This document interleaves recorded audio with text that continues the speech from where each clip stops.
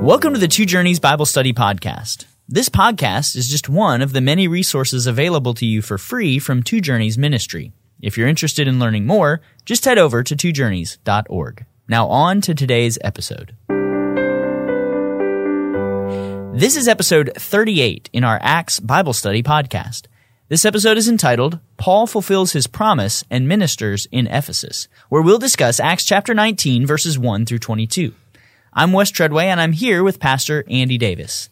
Andy, what are we going to see in these verses that we're looking at today?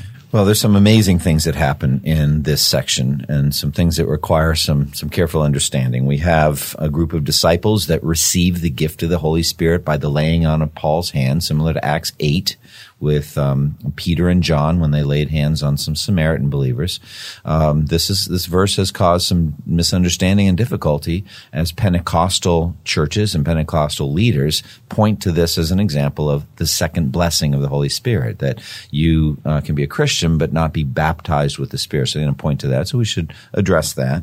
And then the whole approach in the book of Acts, is it descriptive or prescriptive? Descriptive is this is what happened. Prescriptive is this is what should happen.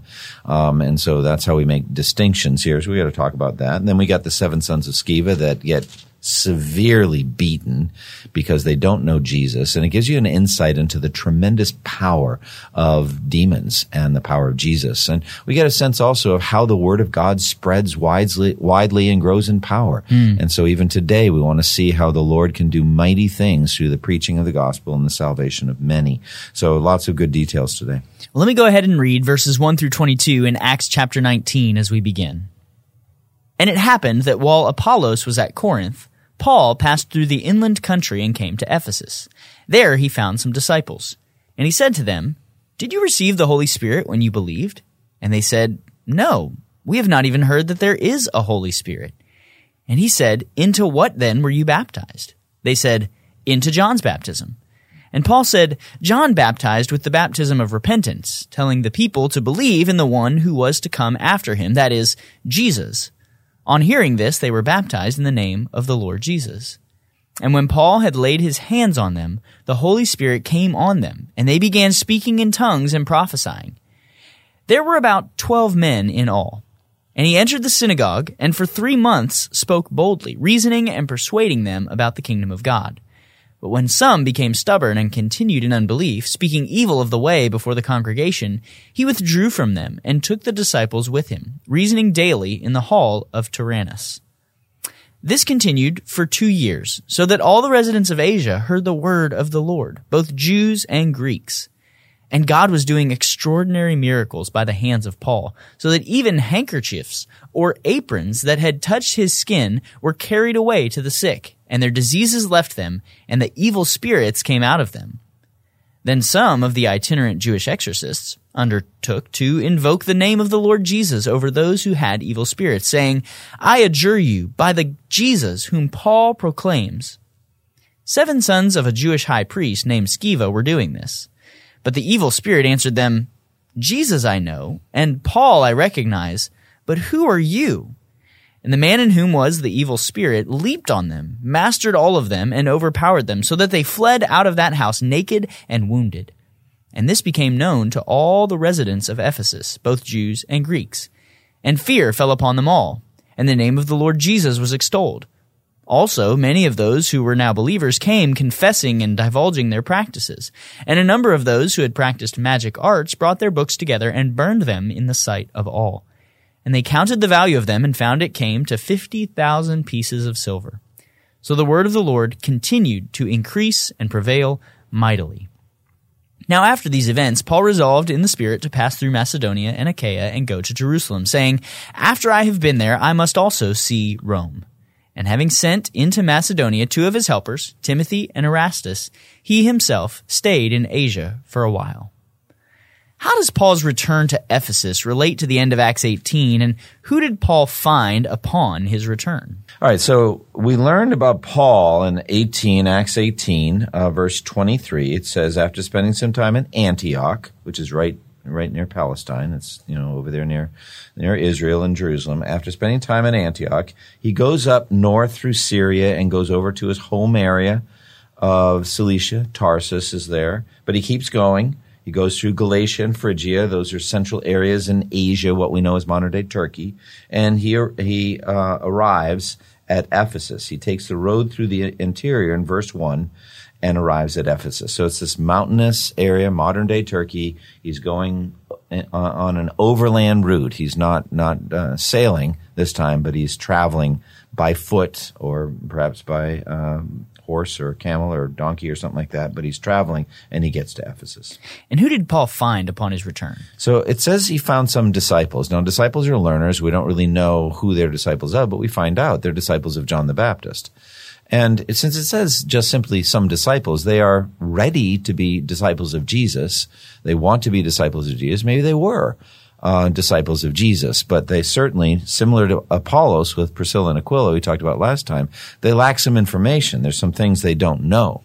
And so Paul asks some diagnostic question. Did you receive the Holy Spirit when you believed? Now, the reason he asks that is a significant mark of the ministry of Jesus Christ, not of John the Baptist. John the Baptist openly said, I baptize with water, but after me will come one more powerful than I, the thongs of whose sandals I am not worthy to untie. He will baptize you with the Holy Spirit and with fire. He's referring to Jesus. So the superiority of Jesus to John, according to John the Baptist, was the baptism. Jesus had the power to baptize with the Holy Spirit. What did that mean?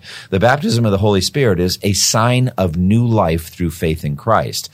From the moment of Pentecost on, the outpouring of the Spirit was a clear display that someone had moved from death to life through faith in Christ. So Paul's just asking a basic diagnostic question. Are you among the thousands that John the Baptist ministered to, who went away not yet knowing the history of Jesus who came later? Or do you know about Jesus? Have you received the gift of the Holy Spirit? That's what he's asking. So Paul really is trying to ascertain the spiritual condition of those that he's interacting with, these disciples he finds upon returning to Ephesus. Absolutely. What does his approach to them teach us about dealing with people spiritually? Well, I think when we're trying to find out if somebody's a Christian, we want to ask a number of things. We want to ask some doctrinal questions. What do they believe about Jesus, about the gospel? We want to also see the effect of the gospel in their life. You know, are they living a new life? Are they walking in holiness by the power of the Holy Spirit? So he asked them, these disciples, if they had received the Holy Spirit when they believed. And they said, we haven't even heard that there is a Holy Spirit, which I find strange because the Holy Spirit's mentioned very, very, very early in the Bible, namely the second verse of the Bible. So, you know, the Spirit was hovering over the deep. And so that's the Holy Spirit. The Holy Spirit's mentioned in many places in the Old Testament, such as David praying in Psalm 51, take not your Holy Spirit from me. And again, in the Song of Moses, they grieved his Holy Spirit. So the Spirit is mentioned, but they didn't understand who he was. They'd not even heard that there is a Holy Spirit. So Paul asks them, then what were you baptized into? Into John's baptism. And Paul has to say, look, John baptized with water through repentance. He's almost exactly quoting John, but there is one greater who came later. Let me tell you about him. His name is Jesus. So we want to talk about what happens to these disciples of John after they heard Paul preach Christ and believed. But is there anything more that we need to understand about this questioning, this line of questioning that Paul takes? Have you heard of the Spirit? Well, what were you baptized into? Yeah. Here's what John's baptism was. Yeah. Here's what you need to know about who Jesus is. What's the connection here before we jump into verses 5 through 7? Well, one thing that comes across to me here, both with Apollos having been baptized into John but never heard of Jesus, and these people having been baptized by John, never heard of Jesus. Judaism had spread out through the Greco-Roman world. There are Jewish people in the diaspora spread all over the Mediterranean, who many of whom had heard about this new prophet, John the Baptist, and came back and were baptized by him. Huge crowds coming. And so therefore there was a time, even after Jesus' ascension to heaven, I would have to say, in which John would have been more famous than Jesus. Better known. Well, that's no longer the case. Jesus is in every generation the most famous human being in history, in every generation, because the Holy Spirit is constantly bringing people to a saving knowledge of of Jesus. How many of the disciples of Christ, genuine followers of Christ, don't know hardly anything about John the Baptist? My guess is some percentage. Now, clearly, his story is told in the Gospels, but if you had just come to faith in Christ and you hadn't read the Gospels yet, you hadn't never heard of John the Baptist. So John himself said it in John chapter 3. He must increase and I must decrease. So it says that. Also, just the basic facts. John, preached a baptism of repentance, getting ready for one who would come later, and that one is Jesus. So we see in the book of Acts, there's an awful lot that happened that isn't mentioned. So somewhere between verse 4 and verse 5, there's a preaching of the message of the gospel. It's clearly implied. There's lots of information that rolled down, and they're like, okay, I got it now. Now they're ready to be baptized. Yeah, so let's talk about the result then of what happens there in that scene between 4 and 5. What happened to these disciples of John after they heard Paul preach Christ and believed? Well, they received the gift of the Holy Spirit. And so I don't really know why this is a complex case. It's likely that they were not as yet converted. Maybe they're just Old Testament saints types. But the mark of the new covenant is the pouring out of the Holy Spirit. That's Joel chapter 2. That's the day of Pentecost. And so the coming of the Holy Spirit with visible signs such as speaking in tongues was a mark of the apostolic age. It happened when on the day of Pentecost, as we saw.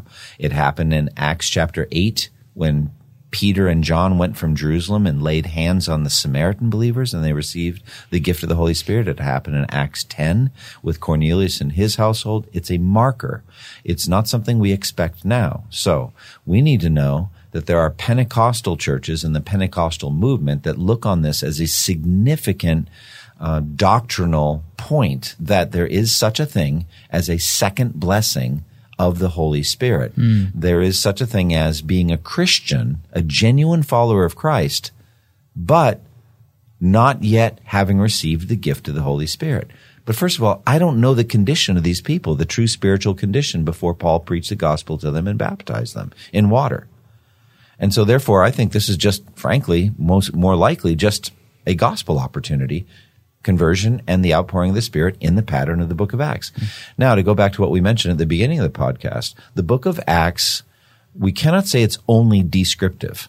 It's also prescriptive. You will receive power when the Holy Spirit comes on you, and you will be my witnesses in Jerusalem, Judea, Samaria, and to the ends of the earth. I don't know anybody that would say, well, that's just something Jesus said. There's nothing important for us today. Now, we all know that today the Spirit still advances, or the gospel still advances only by the power of the Spirit, and we have we have a responsibility to be witnesses to Christ. So that's both descriptive and prescriptive. But then there are other things that happen that we say, this is not setting up necessarily a normative pattern from now on. Now, I believe there are things that have happened in Pentecostal churches or charismatic churches that it's very difficult for me to say that that's not some genuine work of God. I tend to be more open but cautious on charismatic gifts and things like that. But I do reject that Acts 19 is teaching a normative pattern of a second blessing. Why is that? Because Romans chapter 8 says, if you do not have the Spirit of Christ, you do not belong to Christ. So if you are a genuine, born again, justified through faith in Christ, believer in Christ, you have received the gift of the Holy Spirit. You don't need a second blessing. Now, beyond that, I'm troubled by the word second. I think the Spirit can come upon you in power more than just twice. He can come upon you again and again and again and again. I would call that the filling of the Spirit. I would not call that the baptism of the Spirit. Now, Martin Lloyd-Jones called it the baptism of the Spirit. I think right idea, wrong terminology. Baptism happens at the moment of conversion. Why do I know that? 1 Corinthians 12 says, by one Spirit you are baptized into one body. So when you became a member of the body of Christ, that is at repentance and faith in Jesus, you were baptized by the Spirit into the body of Christ. Therefore, water baptism, we as Baptists believe this, follow in every case Spirit baptism, or at least it should. That's the goal. We try to be certain that this person is a genuine believer in Christ and they've been baptized by the Spirit into the body of Christ. Then we do water as an outward and visible sign of the baptism that's already happened. Andy, is there anything that we ought to say to those who might make the argument that this passage is an example of baptismal regeneration, thinking based on verse 6, who would look at that and say they were baptized and then they received the Holy Spirit as a result of that, the laying on of Paul's hands? Should we dig into that a little bit or help us understand some of what's going on here? Sure. Baptismal regeneration teaches that without water baptism, you cannot be saved. But there are significant problems with that. The silver bullet always is a thief on the cross. Clearly, he was not water baptized, and he's with the Lord in paradise. Another is 1 Corinthians 1, where Paul says, God did not send me to baptize, but to preach the gospel. If baptism were required for salvation, he would not have made such a foolish and misleading statement. If water baptism were required, he would say, God did send me to preach the gospel, and then, of course, immediately to baptize. Now, baptism is significant. It's important. I think you can go to heaven you can be a genuine follower in Christ without having been water baptized. But I think it's highly questionable whether you can be a genuine follower of Christ and reject or refuse to be water baptized once someone reputably tells you what it is and that the Lord wants you to do it. For you then to say, no, I will not do it. And that happened. You see that in Japan, for example, because in Japan, Christianity's been there for centuries. Japanese families, very tight-knit. They are following Shintoism as a national religion and Buddhism as a voluntary religion. If they're converted out of that through faith in Christ, Japanese families don't recognize a person as a Christian until they're water baptized. So it's not a matter of baptismal regeneration. It's a matter of baptismal recognition by the surrounding community, baptismal recognition by families. And if a Japanese person refuses water baptism but wants to continue a secret disciple of Jesus, there's good reason to question whether they're actually born again. You want to teach them and say, look, Jesus does command us to be water baptized. But baptismal regeneration is most universally taught by the Roman Catholic Church. They teach that babies that are baptized become thereby born again, and that's false. So this is not an example of baptismal regeneration. Instead, it's an example of the Holy Spirit coming on individuals as a clear marker in that first century apostolic age way. So in verse 8, we begin this move into Paul's ministry among both Jews and Gentiles. What do we learn from these verses about Paul's preaching ministry to the Jews, where he preached, what he preached to them, in what manner he preached, how long he preached, how successful was his preaching? There's a lot in verses 8 through 10 that we learn about Paul's ministry. Yeah, so Paul goes to the synagogue, to the Jew first, and also to the Gentile. So if there's a synagogue in a community, which there wasn't, as far as we can tell, in Philippi, so he goes down to a river where he finds a place of prayer and talks to Lydia and some women down there. But if there's a synagogue, he's going to go there, and he's going to do this. He's going to reason persuasively from the Scripture. He's going to start there. And again, just humanly speaking, just in terms of wisdom and intelligence, if you get some of these Jews to convert, you got some co-laborers for the harvest field. They're going to come out and be with you and share the gospel.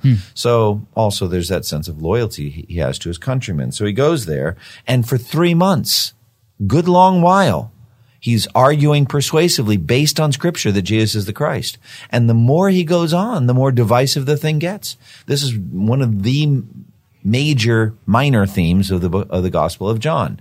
The major theme of the Gospel of John is that Jesus is the Christ, the Son of God. The minor theme is everywhere the true gospel of Christ is preached, there's division, believers and unbelievers, sons of God versus sons of the devil. And so you get the same thing here. 3 months he's there, and the more he goes on, some of them begin to become abusive, and they're talking with great hostility against Paul, and they begin to persecute him week by week. And look at his amazing perseverance. He just sticks with it for months.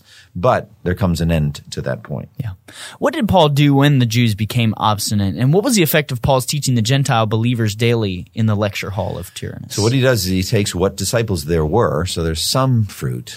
It's sad. I'm sure Paul was heartbroken. He's like, why aren't there more? I mean, why most of them being abusive? Why most of them publicly maligning the way? It says, they're what they're saying is they're going out and slandering Christianity. The way, by the way, is Christianity. So they're publicly maligning Jesus. They're blaspheming. Paul called himself a blasphemer. He didn't blaspheme the God of Abraham, Isaac, and Jacob directly. He blasphemed his son. And that's why he called himself a blasphemer. These folks, by publicly maligning the way, Jesus said, I am the way, they're blaspheming. So Paul's done with them. He shakes the dust off to some degree, and then he takes whatever Jewish converts there are and goes over to a public lecture hall and kind of rents some space there, the lecture hall of Tyrannus, and starts teaching. So he's not doing the synagogue anymore. He's going there to teach. And he does that daily. Look at that. Daily. So every single day he's teaching doctrine. And he does it for 2 years, daily for 2 years. So this is a deep dive into Christian theology. And a powerful impact as well. If we read verse 10 right on the heels of what we just talked about, it says, continue for 2 years so that all the residents of Asia heard the word of the Lord, both Jews and Greeks. It's just powerful. How do we account for that widespread dissemination of the word of God that we see there? Oh, it's the Holy Spirit. The Holy Spirit's using Paul's teaching ministry. They're sending out laborers into the harvest field. They're trained and sent out. They're not just sitting there, in a 20-year PhD program. They're like 2 years. And my feeling is very few of them probably would have been there for the full 2 years. They get enough training and teaching. We get the book of Romans. All right. So I can imagine Paul teaching through the doctrines that he wrote in the book of Romans. It's going to be the same thing. And then he sends them out. And so everyone in the province of Asia, what is that? That's modern day Turkey.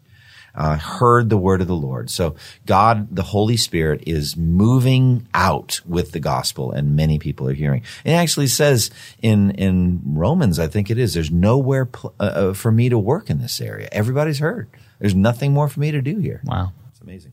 Luke goes on to describe the miracles performed by Paul as extraordinary. What made these miracles extraordinary, and what's the significance of the fact that they were that? All right. Well, here we go again. We got another descriptive, prescriptive thing. I say this is bad. I mean, this is like Benny Hinn or some of the modern day faith healers and all that. Where they're going to send out some blessed handkerchiefs or some blessed trinkets or whatever. Major money making going on in that. People want to be healed, and it's tragic how much some of these charlatans, these prosperity gospel faith healer types, take advantage of people. But the truth of the matter is there were handkerchiefs that were taken from Paul and brought to sick people, and they were healed. And so, it's amazing. And it's extraordinary miracles, which is a little redundant. Every miracle, by definition, is extraordinary. Yeah. I mean, it's hard to define miracles, but the most common definition is something that so-called violates the laws of nature. I've never liked that because God wrote the laws of nature. He's not violating nature as though God is somehow mugging nature and he's going to, or, just violating it. It's like, no, I do nature. And when I want, I can suspend the law of gravity, as in Jesus' ascension and walking on water. I can do that. So I don't like that definition of miracles, but let's be honest. Miracles are extraordinary. But we'd have to say some miracles are greater than others. I'd have to say the raising of Lazarus from the dead after 4 days is an extraordinary miracle. The stilling of the storm, extraordinary miracle. So I would have to say this handkerchief thing seems to be what Luke meant by extraordinary miracles. Yeah, a unique thing that this is like, no, this is I've not seen this. Healing. This is crazy. Something new. Yeah. What's the significance of the amazing story of the 7 sons of Sceva that follows right on the heels of this talk of all the power that is at work in Paul? And what does it teach us about the power of Christ through Paul as well as the power of demons? Well, it's really quite remarkable. Let's go back to the handkerchiefs. Verse 12, it says that even handkerchiefs and aprons that had touched him were taken to the sick, and their illnesses were cured, and evil spirits left. Imagine an evil spirit evicted by a handkerchief. It's like, oh no. But we know what's really going on. Resist the devil and he will what? Flee from you. He's not fleeing from you. He's fleeing from the triune God who's behind you. And so in some unusual way, extraordinary way, we already said that, the handkerchief was tied to the ministry of Paul, and the demons had to respect it because the Holy Spirit made them respect it. So now we've got this case study of these 7 sons of Sceva, some Jews. They were not believers in Christ in any way, but they had heard some aspects of the gospel, and they wanted to try this thing out. It's like they're amateur magicians. It's like, let's give it a shot, So there were some demon-possessed people in the synagogue maybe, or in their community, or in their homes. And they was like, all right, let's give it a shot. By the name of this Jesus whom Paul is preaching, I command you to come out. And so, I don't want to say too much against them. Maybe they just genuinely wanted to see some boy or girl or some man healed. It's obviously greatly distressing to have a maniac in your home, somebody who's crazy and howling or throwing himself into the fire or the water. So they're trying to do that, but at this point, 7 sons of Sceva, a Jewish chief priests are doing this. So they're like, this is a ministry.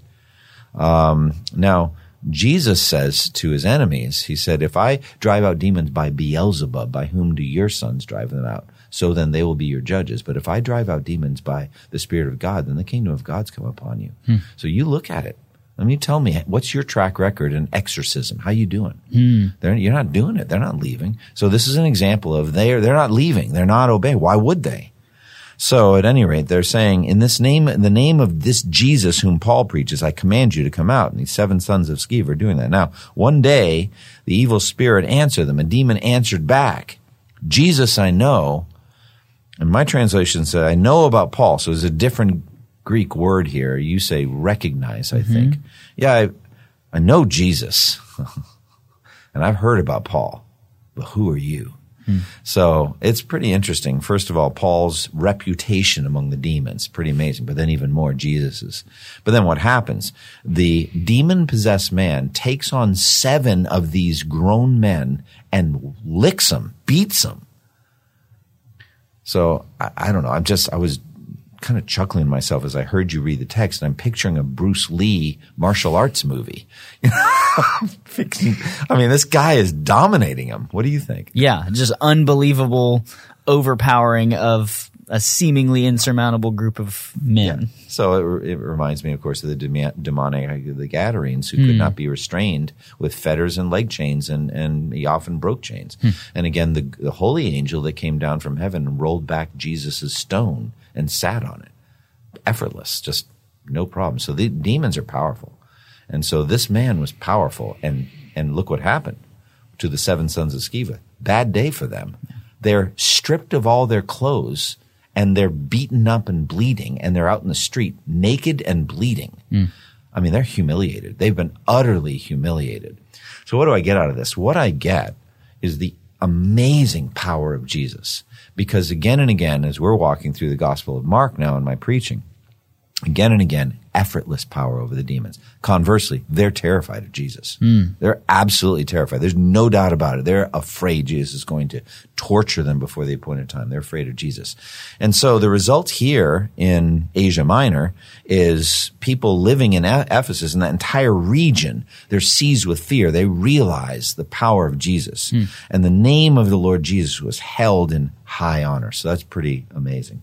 Yeah, it's amazing that we have this kind of dual impact of what takes place. The humiliation of those who would misuse this power or attempt to, and then the powerful exaltation of Christ in spite of that humiliation that's just taken place. Yeah, no, I remember my systematic theology professor, Roger Nicole, was teaching on the doctrine of inerrancy, the inspiration authority of Scripture. And he actually said, we don't usually like to quote demons, but I think we can do some of the quoting of demons. All right? We look at Jesus' view of Scripture, and you cannot have a higher view of Scripture than Jesus. And you look at Paul's view of Scripture, and he said, all Scripture is God-breathed. But some liberal comes along and is questioning the inspiration authority of Scripture. Just say this, Jesus I know, and I know about Paul, but who are you? Who are you?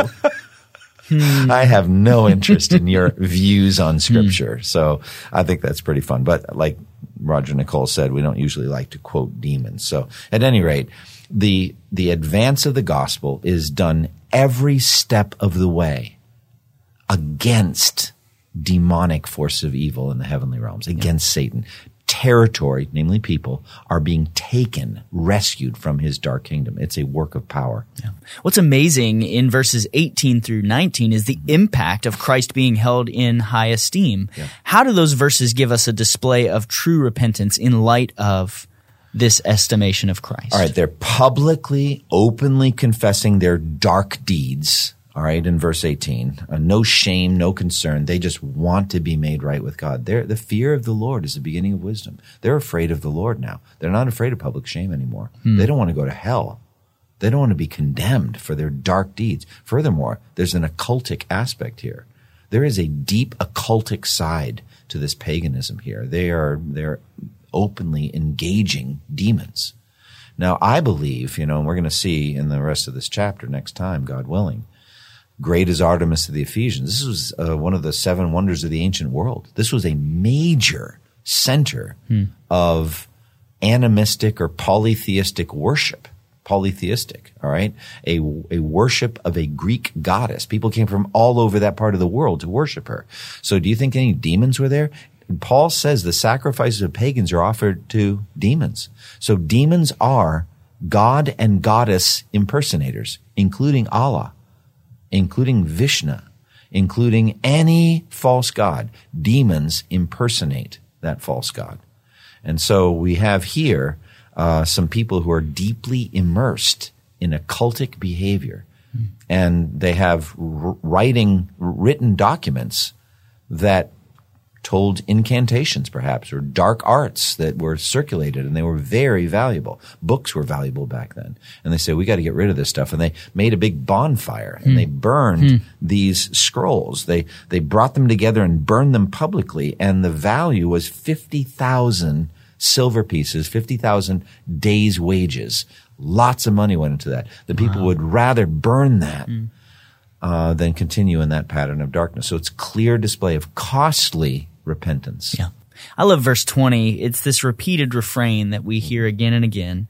The word of the Lord continued to increase and prevail mightily. Just a powerful picture of what's happening as Christ is proclaimed and these people are repenting. And may that happen today. I mean, that's something, we could just take that out of context and just pray it. We can think about missionaries, say, Lord, please, through this person or that person, through this missionary, would you work so that the way of the Lord and the word of the Lord would spread widely and grow in power? It's a great thing to pray. What do we learn in verses 21 and 22, and what final thoughts do you have for us on this passage we've been examining today? All right, so Paul wants to go back to Jerusalem, undoubtedly to honor the law of Moses for one of the 3 times a year pilgrimages that were required of Jews. And so he wanted to go back there, but he wants to pass through Macedonia. So he's got to go, remember the man from Macedonia in Acts 16 saying, come over and help us. So he's got to go back over to Philippi and Thessalonica, Berea, come on down to Athens and that whole region, and then take a boat probably back to Jerusalem. He wants to get there, and then he wants to go to Rome. So he's ambitious in a good way. He's got plans. He's not just like, I don't know what to do. He's going somewhere, and he wants to preach. So Jerusalem and Rome, and he's going to go there. He's going to go to both places, and he's going to be arrested and persecuted in both places. So we'll see that. But also he's got some helpers, Timothy and Erastus. We know Timothy very well. Erastus we also know a little bit about, and they go to Macedonia and prepare the way. So they're almost like his advance team.